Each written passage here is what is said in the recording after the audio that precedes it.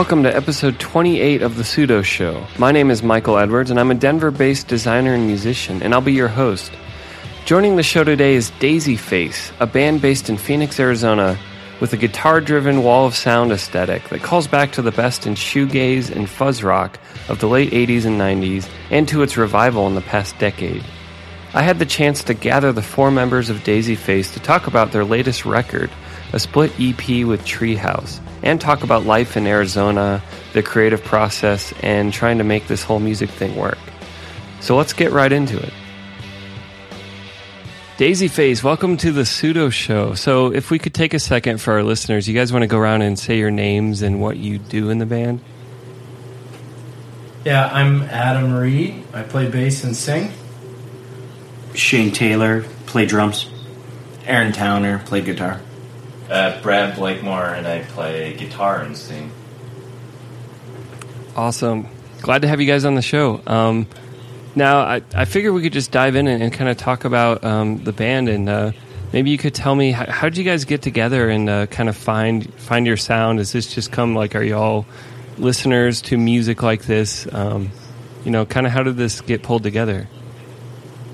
Yeah, so I was in a bunch of local bands, and so was Shane here. And we kind of came together piece by piece. So I used to bartend at a little beer and wine bar called Taste of Tops. If you're ever in Tempe or Phoenix, or if you're ever in Tempe or Phoenix, you should definitely check it out. And Aaron would come in probably more often than he would like to admit, and we started talking about music, and then slowly found out we both played instruments, and this was probably the first period in since I was 16 that I wasn't in a band, so me and him started hanging out and playing a little bit, and then I was actually asked to play bass in a band with Shane, because their bass player was supposedly not going to play anymore or something. And they were going to kick him out, and then they decided to not kick him out. A lot more cool than what I was just saying, but yeah. So that happened, and then since I couldn't be in that band, I asked him if he wanted to play drums, because me and him had played, our bands that we were in back in the day had played with each other a bunch, and we've always wanted to play together. And he said, yeah, I wanted to jam, and I had some songs written, so us three started getting together at the same practice space we still practice in, and then I randomly ran into Adam, who I had met from playing down in Tucson, we think. We recognized each other, and we had mutual friends. You saw across a meadow, you saw each other. Maybe next to each other at a bar, but the lighting was great. And I thought he had played bass in this power violence band called Lakefront from Tucson. And I wish. And it wasn't the case, but luckily he figured out how to play bass, and he also can sing, so he came in a little bit later after we had a couple songs figured out. So when did this all happen? I saw you guys have releases back to 2013. Is that around when the band came together too? I think 2012, October 2012, so geez, we're going to be 3 years now. And then I came in January. Yeah. We had a friend visiting, and a mutual friend, Brad and I, and I had just moved to town from Tucson and hadn't really been doing anything in Tucson other than, like, acoustic stuff, but mutual friend. And before you came in, we were only playing for, I would say, around... A couple months? It was a couple of months, but we were only really active, like, maybe one or two of those, right? Like October. Yeah, I think it was, like, late October. Yeah.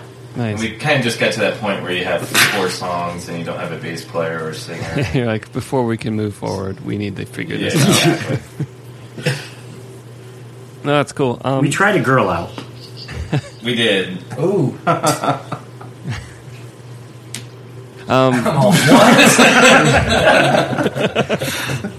First time I'm hearing about it. So one of the things What were you that we like to do on the Pseudo Show is really dive into the creative process, and whether it's music or filmmakers or other kinds of artists. And I would love to hear you guys talk about. So, like, when you guys write your songs, is it more like, does one of you bring a demo, like, hey guys, I got this riff or I got this thing, let's see what we can do with it, or is it more like in practice, everyone there, let's see what happens? So, yeah, that's a good question. It kind of evolved. So, initially I had maybe 3 or 4 songs, because, again, I was out of a band for the first time in 10 years, and I didn't know what else to do. So we originally wrote those songs, and then Adam came, and he has a solo project called Shepherds and Sailors. So he had some song ideas as well, but now it's really, I mean... Random. Yeah, Aaron comes in with a bunch of riffs, and we piece it together now, or somebody... It usually starts with like a guitar part that one of us brings in, and then we'll just build on top of that. Yeah, we'll usually bring in like 2 or 3 parts that go together and not really have a structure set, just because you don't want to, I don't know, get too set on one way of doing it. Yeah, it's harder to change if you have it all too fleshed out. Yeah. And I don't know, I think that we want people to have like their own input, and it's like, nope, you can't, it only has to be this way. Like, we don't work that way. Like, we all want to have our own input.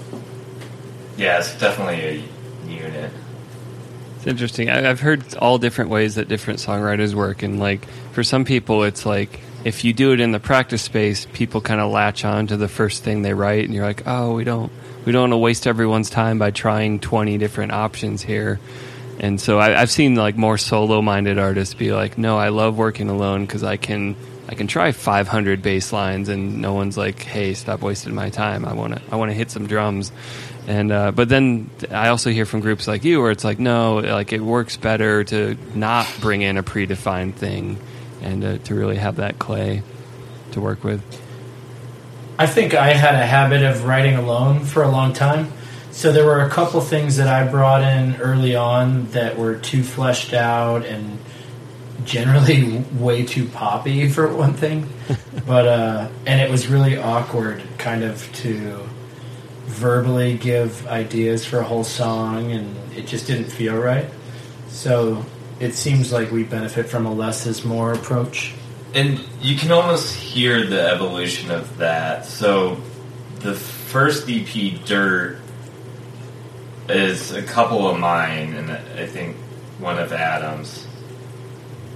And then Slow Approaching Nothing, which is the second EP, you hear a lot more of Adam's influence in there, but then Aaron's starting to come in. The Traveler, one of the slower pieces, is actually, I believe, pretty much all of Aaron. And then Big the newer Sky as well.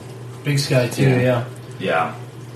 And then the newest split is more of where we're at now in the writing process, where somebody may have a riff or two, and then it just gets pieced together. And it seems like the songs that we like the most are the ones that are more collaborative, and they get written in a matter of minutes.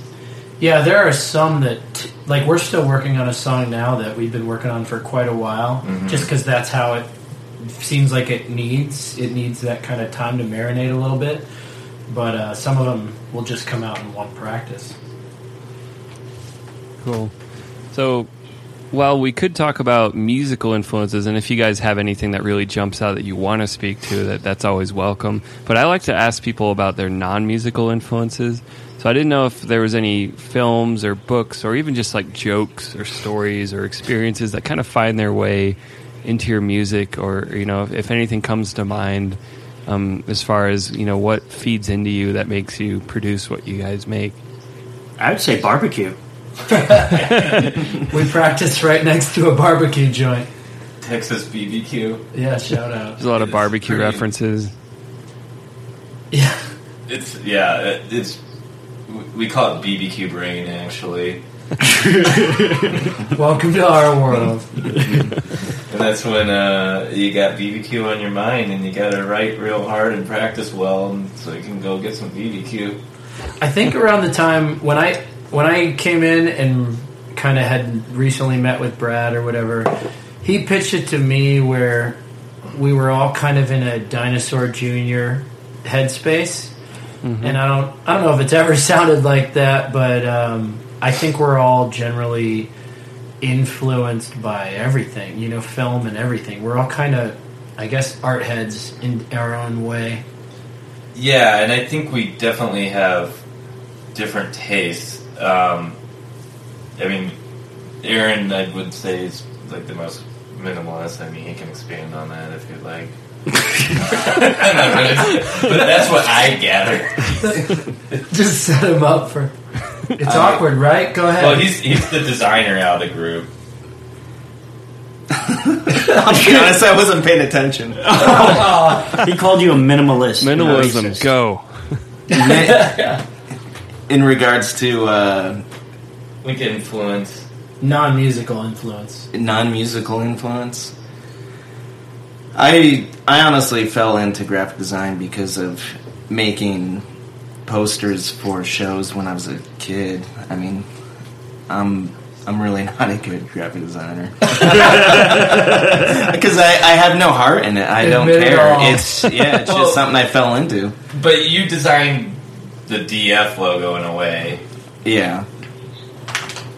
I really am impressed, honestly, by how everybody is all into all spans of type of things, musically and non-musically. Everybody's into some kind of obscure art or movie or whatever, and it comes up all the time. Yeah, and I don't necessarily think those influences are obvious, and I don't... Right. I think a lot of artists, when they say, I've been listening to Balinese music, and that's why these guitar tones sound like that, it still just sounds like a Les Paul being played out of a Marshall stack. Balinese? Is that a meat sauce?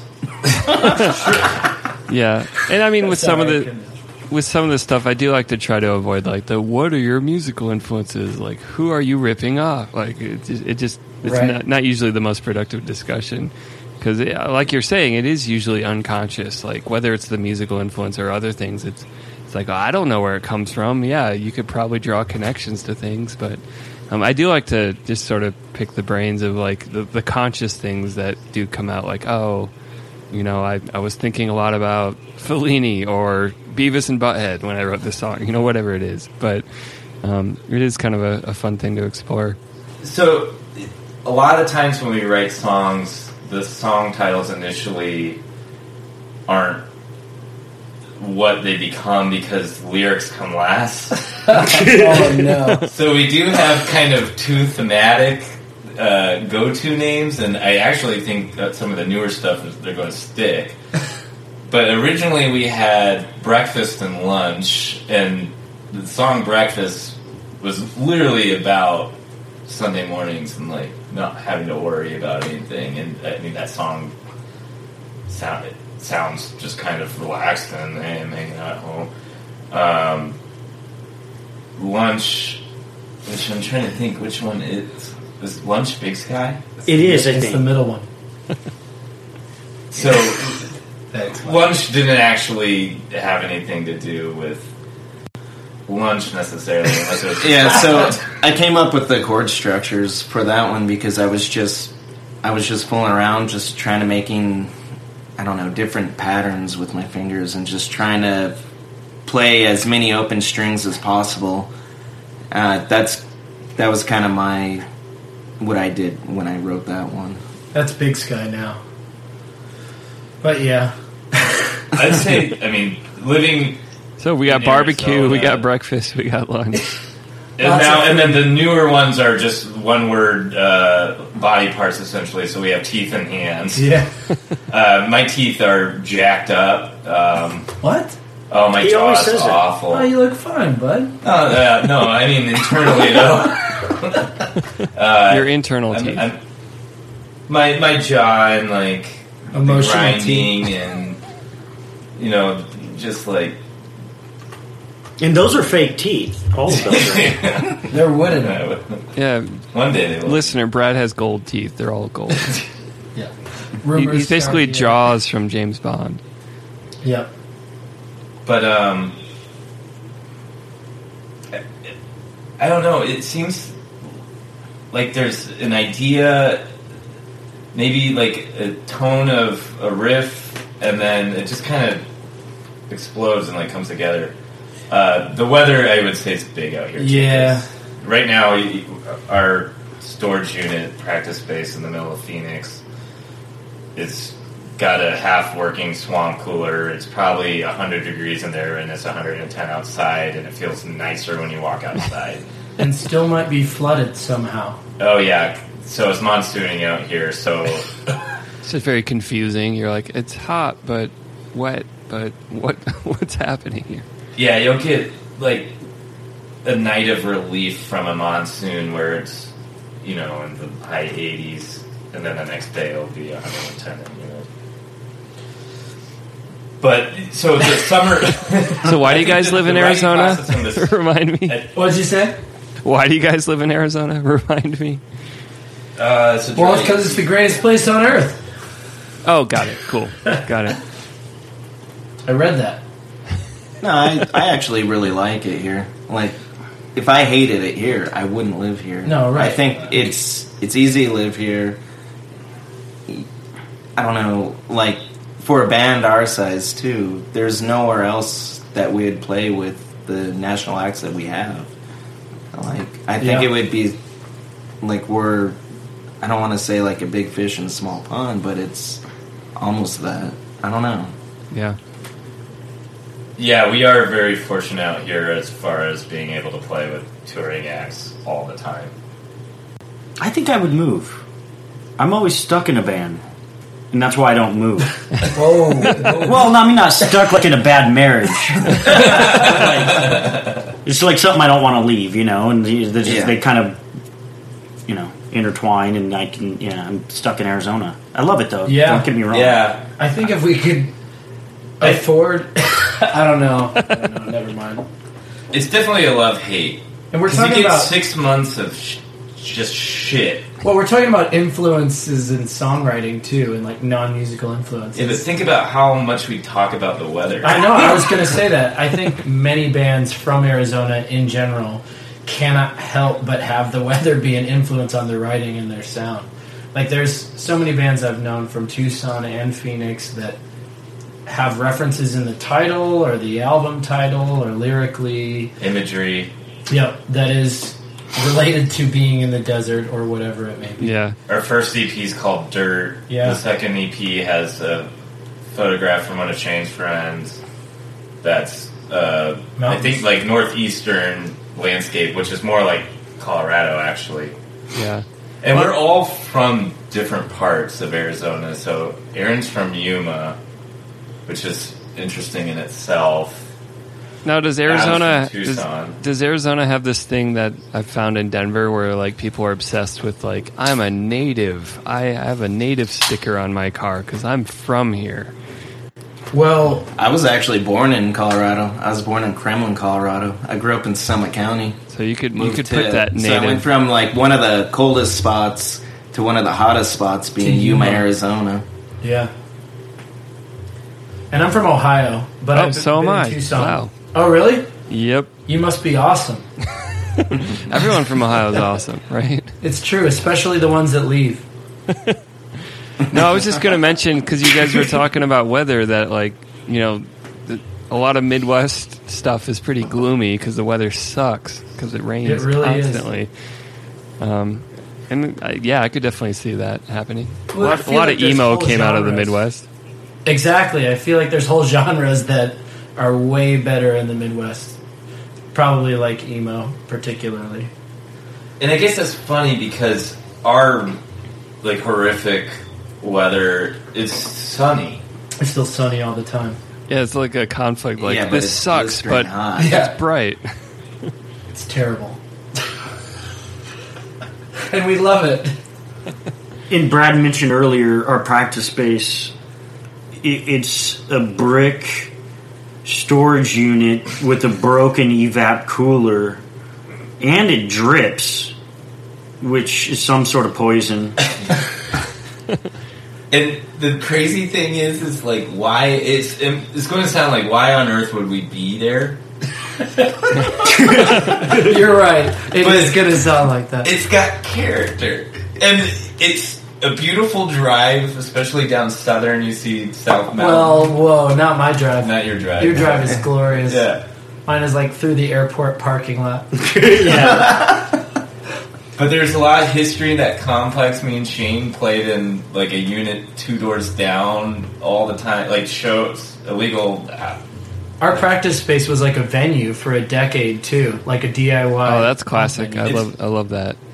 House shows. Yeah, it was essentially this complex, this like horseshoe-shaped complex.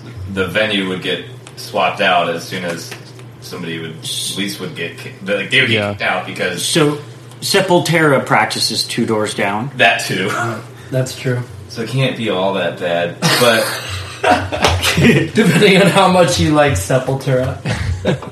but like we got these awesome like ceiling down velvet curtains that were installed there from Jess from Destruction Unit when he took over the space a while ago, and tons of bands have played in these places. You used to see it used to be called Wall Street, and it would show up on Pitchfork. Like Perfect Pussy played there maybe less than a year ago. Maybe about a year ago now, actually. So just kind of a legendary spot. It kind of is. Yeah, Jodie Foster's Army. yeah. The So members of Jodie Foster's Army. Lives Oh, in- yeah. Lives in the other space. Bam He's a Bam. neighbor. and then the BBQ spots right down the street. Perfect recipe. So yeah, I guess with the heat during the summer, you got to do something. So I'd rather sweat in a storage unit than sit at home all day. So 2 days out of the week. that's we a go good and- quote right there. I'd rather sweat in the storage unit. Yeah. So we kind of got hooked on the Phoenix aspect, the Arizona aspect. So maybe we can shift gears to that of just what you're willing to say on something that will be publicly broadcast about the Phoenix scene. Like, is it a great scene? Is it positive? Is it collaborative? Is it negative and selfish? Like, what's it like down there? I think it's pretty good. Yeah, I think it's super Yeah. positive. Yeah, it really Absolutely. is. I think it's surprisingly good to people that move here. Yeah. Again, that whole you get to play with touring bands all the time. Like, we got to play with Yuck, Nothing. That's just with this band. Shane, I know, has played with some great metal bands back in the day, and then just the community too. Again, Phoenix is really sprawled out, so people will have to drive 40 minutes to go to practice or see a show. Yeah. Or you're going to be stuck in our storage unit to watch a band play, and it's going to be 110 in there, and There's a lot of 50 storage people unit. crammed in it. It kind of feels like once you meet the right person, band, or people, that they'll kind of get you in, and you all of a sudden meet a ton of people in bands, and you're like, oh, this all existed, and I had no idea. Yeah. And you'll find a storage space venue or whatever it may be. And as far as I know, there aren't any riffs. Rift? No, Rift. Oh. no, yeah. Yeah. There's a couple Not different real pockets. no violence either, No. really. When I first moved out here to Tucson,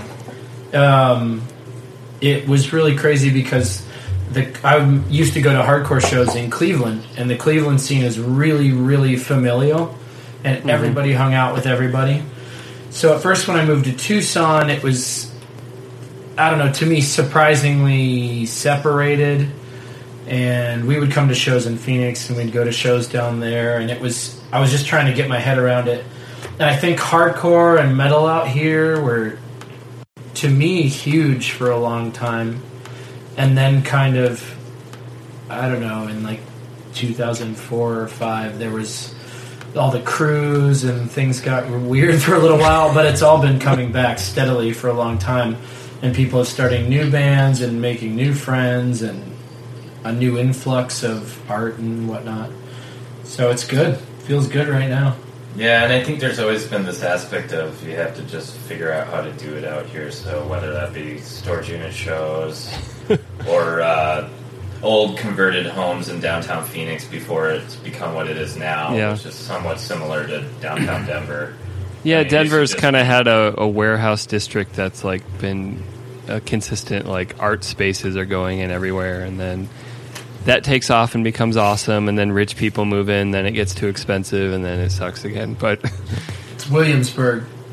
Yeah, and that's, I mean, I don't think we ever have hit that point yet, actually. I mean, we've gotten a large influx of, like, artists, but honestly, the spaces, they haven't attracted, like, that money, I don't think. I mean, now, in those areas, they're starting to build some like, apartment complexes and kind of... Yeah. You mean downtown? Downtown. Yeah.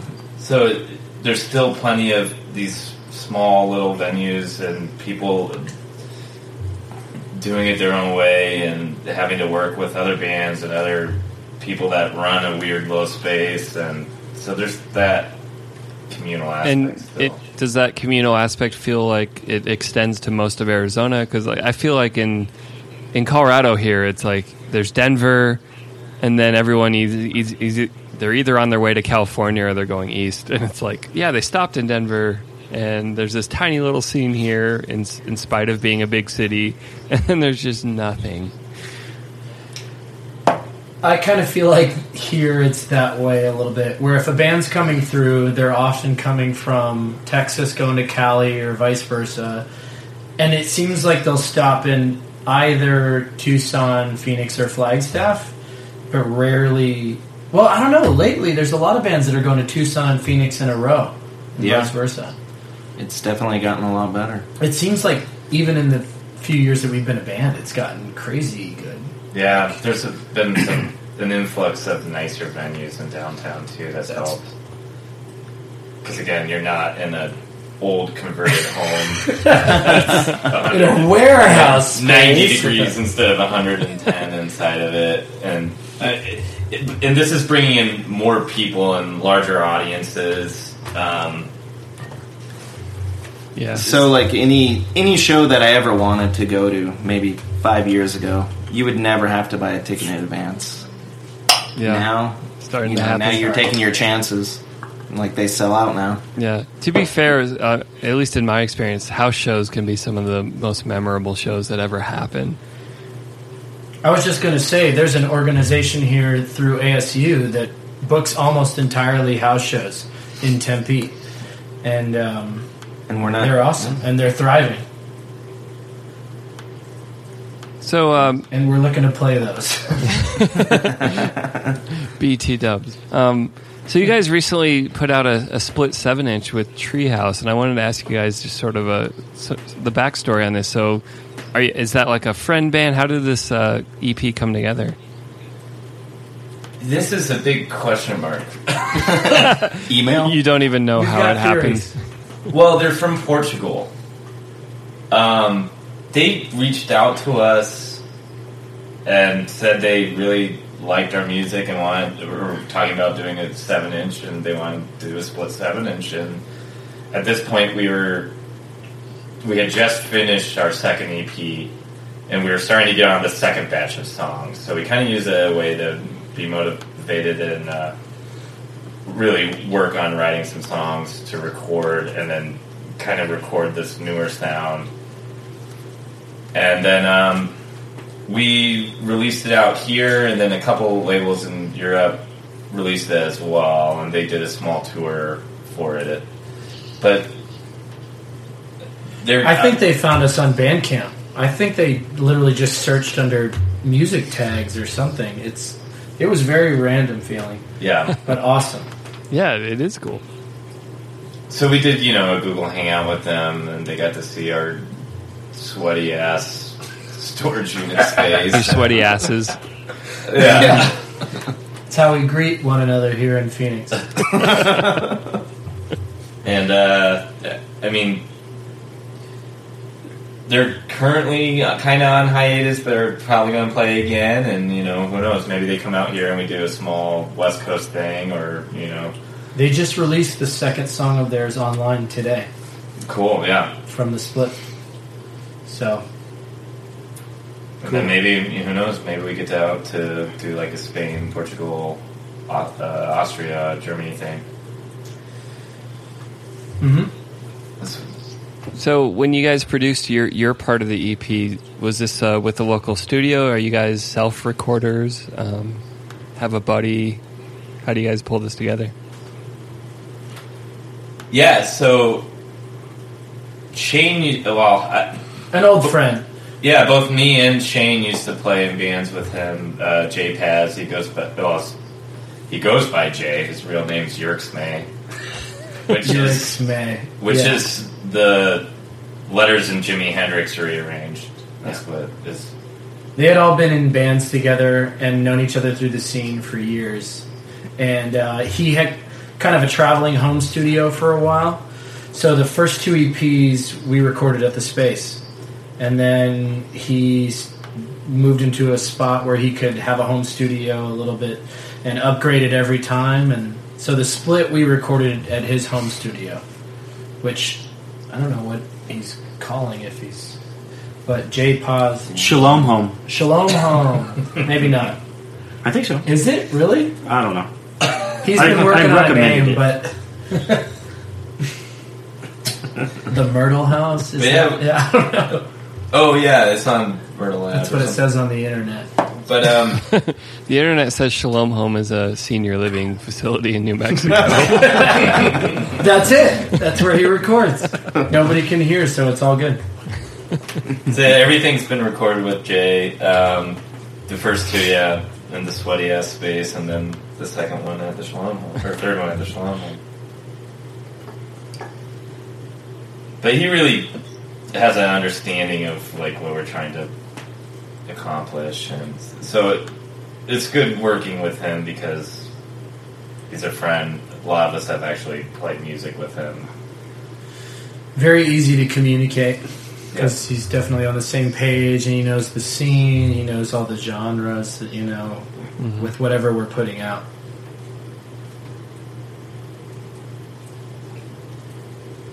So I got 2 other topics on my list, though. I mean, if there's anything you guys want to talk about, by all means, bring it up. The first is that you guys just played with the Mystic Braves at the Valley Bar. So, I'm a fan of gig reports. So if you guys want to talk about how'd that show go, and in general, do you have a favorite show you've played that you'd want to talk about or describe? Shane? It was great. It was awesome. It was our first time playing at the bar, Valley Bar, which is a newer venue here. What do you think, 6 months? Something like that, yeah. So, one of these new venues we were talking about that recently opened up is Valley Bar, and it's an underground bar, gaming hall venue. And so this is the first show we've played there, and it sounded great, and all the bands were awesome. And it was a great turnout. Everything was good, Especially for a Tuesday night. Yeah.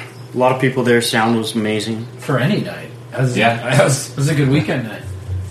Yeah, you always wonder about those weekday shows. You're like, oh man, is this going to work? All right, it did. Right, and it was 2 locals and 2 bands from LA that knew each other.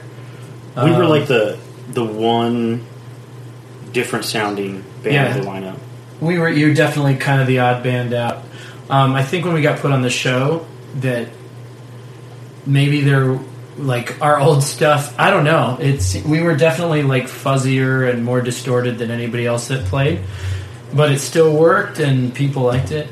One of the bands, a local band called the Apaches, that also recorded with Jay. Yeah. Oh yeah, They're a straight instrumental surf rock band, and they were amazing. yeah. But Mystic Braves killed it, and everybody really enjoyed it. Cool. And I mean, that sort of makes me wonder, like, have you had any weirder matchups where you're like, oh, let's go play the show. Oh, it's a folk band. This is like weird that we're... What are you thinking of that hardcore one? I feel like Oh, definitely we yeah. have. You know what? that was bad. That was I just think- with Destruction Unit too. It was like all around a weird matchup. At the record store? No, we play. No, that The old spot. The At the spot. spot. It's called the spot. It was like a box room, warehouse type space. But we work better as the heavy band on a show with bands that I think are lighter, where we've played some shows with grind and hardcore bands and stuff like that, and it seemed a little more awkward to me. I don't know. So it's weirder to be the less hardcore band? Yeah, Yes. exactly. Yes, because the hardcore metal scene here, I would say, is still kind of thriving. Like, those shows could be anywhere random and they'll be full. And there's a lot of diehards, you know. So as soon as we start not screaming, Yeah. it gets a little awkward. Yeah, We're bringing up too many feelings. we're kind of It's weird. Are hardcore fans, like, do they only listen to hardcore? Because I feel like most... No. yeah, and I guess that was Not at the all. whole thing. Like, bands like Nothing and Whir and stuff are doing more shoegazy, but it's just like heavy shoegaze. Yeah. And there's like a whole group of people that are into like more abrasive music that also like more experimental music. And I think when we initially started, we wanted to test the waters out here. And I feel like we kind of were, and not to be like patting ourselves on the back, but I feel like the stuff we were playing was a little bit new in Phoenix, where Nothing and Whir came out, and there was like nobody else to even play the show. It felt like, Yeah. but and then all the bands at the hardcore shows and stuff, and the more aggressive shows totally were down. Yeah. You know? They've always, so like music heads like it because everybody's into everything. So. Yeah. but they were a little bit more awkward. Well, I wonder how these shows come together, because I feel like venues are like, yeah, make it a variety show, and they just like grab random artists and make a show happen, and then That's you show my up. favorite, personally. I love shows that are all across the map, but I think it strikes really weird to the average showgoer. Yeah, I think that's where it doesn't. So like, Yeah, sorry. The Mystic Brave show was an example of a nice mixture. So there's like kind of a funky throwback 60s band and the surf band, and then we're kind of more of like a spacey or psychedelic-y heavier band. And then there was Mystic Braves, who were more just kind of like Kind of a throwback also. yeah, definitely. But there's like some interconnection between all those. Yeah, sounds. we all have a heady psychedelic kind of aspect, I guess. Yeah. But then you played earlier on. We played shows that it just didn't necessarily fit. And when people didn't know us too, there's some shows we got because we knew people in town that were putting it on, or we knew people in other bands, and maybe they knew us from previous projects, and this didn't necessarily sound like those projects. So we'd get on the show, and in their mind, maybe be different than what we were. I guess that's it. Yeah. No, it's interesting, as you guys described kind of the vibe of the the scenes in Arizona, that there is this sense of interchange and connection and friends, and like, you know, you get shows because you know people, and like, while that's at a base level true everywhere, I found, you know, coming from Ohio, like the idea of trading shows was pretty normal. Like, hey, we'll book a show and you can come on our show, and then later you're going to book a show and we'll play on your show, and it's like this nice give and take. And Definitely. I found in Colorado that's like a foreign concept to a lot of bands, where they're like, what do you mean trade shows? And I'm like, Where are you at? I'm in Where Denver. Are you from in Ohio? I'm from Northwest Ohio, so like Toledo area. Oh, me too. I'm from Fremont. Nice. Literally, lots of friends that still play in like Cleveland and Toledo. So this was totally it's- normal. Like, yeah, of course. Like, Yeah. yeah, let's trade shows. And then Howard's? Howard's. Yeah. Howard's Club Hell, if you guys want to look it up. Yep. That's awesome. I think part of it, honestly, out in probably in Colorado as well, but it really is spatial. Where, I mean, Tucson, Phoenix are 2 hours away. Where in Ohio, the next town's 20 minutes. Especially in where we were too, Northwest. I mean, southeastern Ohio, that's Xenia or something. No one cares about Southeast Ohio. Nobody cares. We didn't say it here. In fact, they don't even have podcasts, as far as I shouldn't say that. They don't have internet. Delete. No, but I really think that just proximity to other towns is why the network is a little different.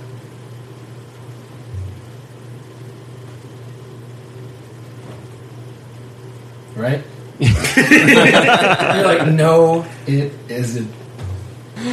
No, I appreciate the insight, because I've been wondering about this for a while, like the difference I've sort of experienced when I moved out here in 2010, and just like, I mean, it's not like it's a bad scene. I love Denver, but it's just there's things that are different about the way people interact and share or don't share things. Yeah, this is a really good time for this town, anyways. Yeah, I really think so. Yeah, I think ever personally. Yeah, I think Phoenix is a great place for bands. Like, Yeah. I mean, I was telling the dudes from Creepoids about it because it's so cheap to live out here, and it's just a nice base. Exactly. I kind of think that a lot of these other hip places in the country, and there was quotes on that, but are getting too expensive for people to leave and go to. So I think people are sticking around more. Where I used to know people in Tucson and Phoenix that would move to Brooklyn or Portland or Austin or whatever, and that's fine. But now it seems like they're too expensive, so they're staying here and starting bands, and opening restaurants or whatever it is. So the whole culture is way more in the mindset of stick around and grow your own thing and make it cool, And with the internet involved, why not do that? Because your audience is so much bigger than just geographical. Right. You don't have to tour as much. You can get your music out anyway. Yeah, yeah. No, I was going to mention, Go on, like, Brad. the way you were describing that, like, sticking around where it's a great vibe, the people are great, and it's not, you don't have to sell off one of your siblings to live somewhere. I think Denver is one of the most expensive places to live that doesn't have an ocean next to it, so I'm starting to feel that of, like, I mean, apparently people like these mountains, but... But that is one of the sad cycles of a lot of creative communities, is like something awesome happens, a bunch of people flock there, it gets really expensive, and all the cool artistic people are like, I can't afford to live here because no one wants to pay artists, apparently. And so stuff starts happening elsewhere. But maybe that's one reason to really look at Arizona as a place where a lot of cool stuff's happening. Yeah, I think all this... like 10 years ago, you were just used to playing in front of 30 people. And now at a show where I would expect it on a Tuesday night to have 30 people, there's like 100 plus. It's kind of crazy. I mean, the way it's evolved, a lot of the framework's set, and it's just flying right now. There's those Valley Bar, Crescent, a couple Rebel Lounge, and Phoenix are really helping it seems development. like there's promoters opening a lot of places. Yeah. Like all of those places It's great. that have the best sound are being opened by people that promoted for 10, 15 years or Yeah, whatever. that's it what I may was be. going to say, too, that have just been a part of the scene for Right. so long. Right. So these people that care are opening venues, and therefore the venue's more fun, sounds better, feels right, and the whole scene benefits. Cool. So I guess the last thing I had would be just sort of, what's next for you guys? Are you guys working on a new album? Are you going to, get in a van and find your way around the country anytime soon? Well, we all have a side yard we're working on, so... Yeah, yard work. Yep. We're working on a full length right now. We're since the split, we've been writing for a full length and taking shows as they come in, but not really being too aggressive about playing shows, so that we can write. And that's kind of the next thing. I don't know what we're talking about. Beginning of next year, hopefully, getting into the studio. Yeah, I mean, most of our current set isn't currently recorded. We're about half and half. But it's just chugging along on this ever-evolving sound, and I think the songs that we're hopefully going to record for the full length they fit more. It sounds more cohesive. I think pretty much right when we started doing that split, we kind of hit our stride as far as writing what felt like our own sound, you know, and where everybody's head was in the same place and all of our efforts were kind of headed toward the same direction. So the songs that we've been playing in our playing live for the last months or whatever feel more like us than anything else. So we're writing all that to be recorded now. That's cool to hear, because not every band gets to that point where it kind of reaches that cohesiveness. I think about that a lot, actually, with just the pace of people hearing music these days, where everything is so quick that if you don't, quote, make it or whatever, or people break up in 2 years, they're in a new band so quick. So I kind of feel like we're taking our time and doing it how we like it and making it good. Yeah, I think we just had to try a lot of different things and just play everything that came to us and not really be like, all right, this is our sound. We just, if it was there, it sounded good, we just did it, and eventually it's evolved into what it is now. Definitely. Well, whether they Which could is get ska punk. ska punk, Well, it's pronounced ska punk, I think. ska punk. Hey, I stayed up on Sunday nights to listen to ska punk back in middle school. Christian ska Oh, I thought punk. you meant now. Oh, wait, how about this one? The other day I was on YouTube watching ska punk till 4 a.m. How many people here have been in a ska band? I had a theoretical band once. That was a ska band. I'm the only one? It was I'm not called raising Just my hand. Water. Ugh. Oh, man. I've been one. There you go. What was Ooh, yours you- called? We never had a name. Is that That was was that the the name? No, they ended up being a Yuma band called the Slackers, which... Or not Oh wait, Slackers. Yuma band. Does yeah. that carry some metaphorical weight? Like, oh, that's a Yuma band. No, I No, wouldn't. he's just from Yuma. Okay. There are some good bands down there. God, I can't remember the name. Skeptics. Yeah, they were called the Skeptics. The Skeptics. Yeah. Do you That get was lots like of one. really horrible jokes about 310 to Yuma, or like, oh, why is that the only thing other people know about Yuma? Not really. Not at Not all? when I was there. I moved away from there in like '98. So, but I don't know. We used to get. There was a really good scene down there when I was growing up. There's actually a few bands we've played with that have buddies of his from Yuma now, like that all moved out to Phoenix or Tucson, and at some point, yeah, and like they're the really great bands now. like the Wongs, which had Ryan Russo, and then From Destruction. yeah, and so from Destruction Unit. Garbowski And his brother as well. in Tucson. Yeah. Garbowski. Twin Ponies from Phoenix. Yeah. I think people think of like so many places out here as just places you drive through on the way to wherever, but except for, I don't know, bands and those of us that live here.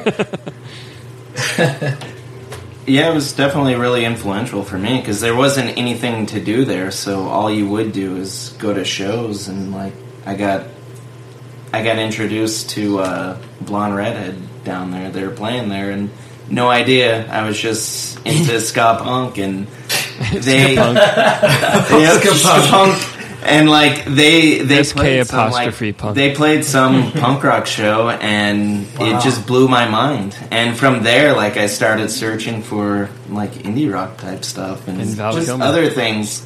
Like I didn't know anything else existed. So all I'm hearing is, without ska punk, Yeah. you probably We would be never in this band. be. Actually, that reminds me of the Midwest a lot, because I don't know, were you from Toledo? Bowling Green, Proper. actually. Oh, man. So when you said Howard's, it struck deep. Uptown, yeah, I've been passed out in the grass in Bowling Green a handful of times. That is awesome. Sounds about right. I've got friends out there that tattoo and work and do studios right now. But the small town aspect out here with Tucson kind of has, and Yuma definitely has, where like there's a community. There's definitely a sense of community for everybody from there, much like the Midwest, where Bowling Green had its own little weird college scene, kind of. And then even in Phoenix, Tempe has a certain vibe that the rest of Phoenix is kind of different from, but it's getting more mutual and familial across the whole town, though. Mm-hmm. But yeah, ska punk. Ska punk basically sums up everything. Yeah, so I guess your earlier question about what our influences are. Yeah. Sweaty ass practice spaces, Barbecue. BBQ brain. and ska punk. Ska punk. Good at All right. the bummer way of ending the Oh, man. Well, Which I mean, is funny because I don't know. We have, as far as influences, like that is not it. Are you about to say of one thing that all of us don't feel influenced by? Exactly. it's mostly Russian novels, right? Russian novels, Dostoevsky, and ska punk. Brad does play a killer trumpet, though. Yeah, I was guess- in a ska band called Burrito Libido. What was it? Burrito Libido. You heard it here first. It wasn't lesbianage. Let's be honest. We were 14. I don't think we would have been able to think of something that clever. Burrito Libido is pretty good. It actually is. That's a keeper. That's a keeper. All right. Well, I mean, that's all the kind of the topics I had in mind. But is there anything else you guys want to say at the end of this podcast? Just barbecue I say brains. come to Arizona. Come to Arizona. Everybody, I think the Southwest needs to like unite. All the little towns will create a little tour path, and Yeah, it's much. I mean, it's probably as horrible that we made it sound. It's really a beautiful place, and there's tons and tons of little mining towns and Well, now I want to move. no And, miners. I mean, you go 2 Not hours miners, north man. and it's snowing. You go Minor towns. It's not miners, but miners. You spelled it wrong. old mining towns, Bisbee, Jerome. Yeah, Bisbee's crazy. There's a lot of cool little like diamonds in the rough out here. I guess. There really are. There's a lot of Preston. Aladdin. And that's the thing. A lot It's of only, Aladdins out here. it's only like 2 hours away. So I mean, well, compared to Ohio, that's so far. yeah, I guess so. Well, no, it is close. It really is close. I mean, I'm just being a dick, I guess. Well, cool. Well, I want to thank you guys for coming on the Pseudo Show podcast. Thank you. Yeah, thanks for having us. This is awesome. Absolutely.